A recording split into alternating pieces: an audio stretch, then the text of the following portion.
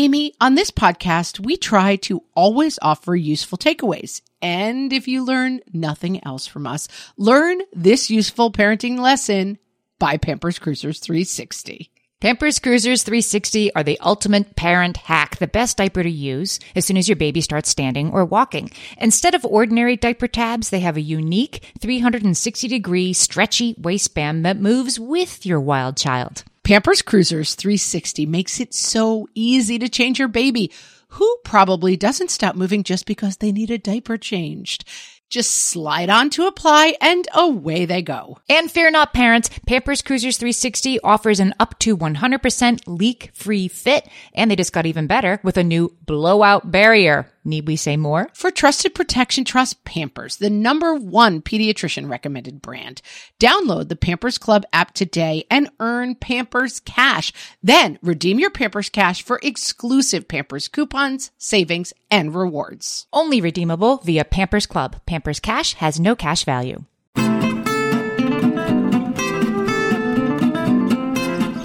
Welcome to Ask Amy from What Fresh Hell, laughing in the face of motherhood, solving your parenting dilemmas one question at a time. This week's question is from Lindsay. Lindsay says, I had my third boy in December, a surprise pregnancy, and frankly, one my husband did not want. I'm finding it very difficult to get over the fact that I will never have a daughter. My mom and I were insanely close growing up, and I always thought I'd continue that strong bond with my own daughter. All my friends and my community around me have girls. We were literally the only ones of our network to have a boy, and now I have 3. I can't help feeling sad that I am missing out on a part of life that I grew up looking forward to. I feel so ashamed about it. I haven't been able to speak the words to anyone, least of all my husband, who would think I want a 4th, and I don't, by the way. But many people keep asking if we're going to try again for a girl. We were never doing that in the first place, but that just makes me feel more upset. My boys are 4, 21 months, and now 5 months old, and I wouldn't trade them in for the world. How can I get over this? Lindsay, I was so glad to get this question because this is something I went through as well. I had strong feelings of my own about this, and mine was kind of the opposite. I knew for my third pregnancy that I was having a girl after having 2 boys. And I found out by accident. The nurse told me. We had been kind of clear we wanted it to be a surprise, and then she just blurted it out. So I knew, and my husband felt strongly he didn't want to find out. So I knew, and I was carrying it around, and I was really worried about having a girl. To me, a girl felt like, I'm not ready. I know how to do boys. I don't know how to do a girl. What am I going to do? I was freaking out about having the girl, and it didn't help me when everybody around me would see me with my 2 boys and say, either say, I hope you get a girl this time, or wink at me and say, going for a girl. It made me angry. It annoyed me just like it annoys you. I was completely freaked out, basically, that I didn't know how to parent a girl, that a girl would be complicated. So I think my feelings were valid in that time, and your feelings are valid now. The point is that there are 3 different things, I think, happening here for you, Lindsay, and teasing out the 3 different things will help. The first is your disappointment. The second is your shame about that disappointment. And the third is the things people around you say to make it worse. So let's start with the shame, because that's the easiest one for me to cross off. Gender disappointment is normal.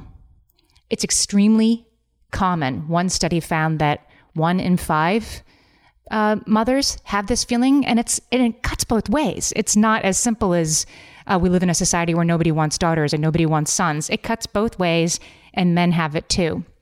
It's there. Having that gender disappointment feeling does not make you a bad parent, and it does not make you alone. But it does make you somebody that would be judged. You're not wrong to fear you'd be judged. I wrote an article about this and got tons of hate mail, and then tons of people saying me too, and I thought I was the only one. Let go of the feeling bad that you feel this way on top of the feeling that way, because it's not serving you. And owning that you do feel this way is the first step to moving past it, which is your goal. In order to do that, you have to let go of what other people are saying and thinking. People say crazy stuff to pregnant women all the time, and women with babies. They project all kinds of weird stuff on us. They think they're obligated to say something, to talk about it, and they just go to the most stereotypical, stupid stuff. They're well-meaning, and they're uninformed, and it's noise. It's annoying noise, but it's noise. When someone says something and you have that reaction, like, going for a girl, or hope you get a girl next time, Notice that reaction. Notice that it makes you angry or hurts your feelings or takes you somewhere painful.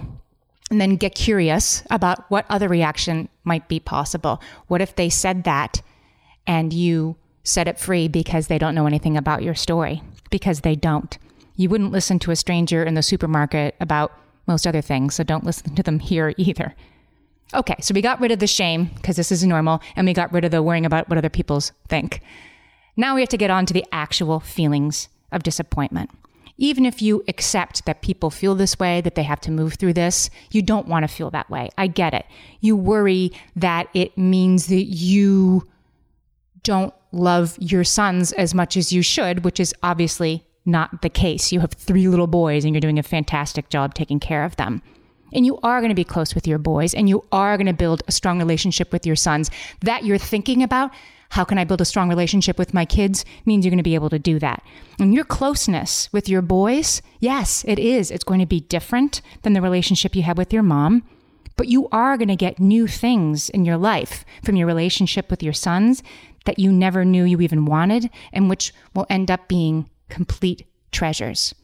What you need to do is actively reframe. Decide that you're going to look at these feelings. You're not going to feel bad that you have them. You're just going to own that you have them and talk them over with a trusted friend. You said you didn't think you should talk about it with your husband. No, I don't think you should because he's in it with you. Talk to a very trusted friend or talk to a counselor, either over the phone or over text or in person, if you can do that right now, and talk these things out. Because you'll realize that your child, this third child, as you said, was a surprise, not an accident. An accident is something that if you can go back and have it happen again, you wouldn't. And a surprise is something you didn't know how much you wanted until you have it. Your relationship with your sons is a surprise. It's a surprise you're going to get to have, and the rewards are a surprise too. These feelings will get better with time, and the first thing you have to do is stop feeling bad that you have them. Hope it works, Lindsay. Let us know how it's going. Send us your parenting questions. We might answer yours next. Email us questions@whatfreshhellpodcast.com. Thanks for listening.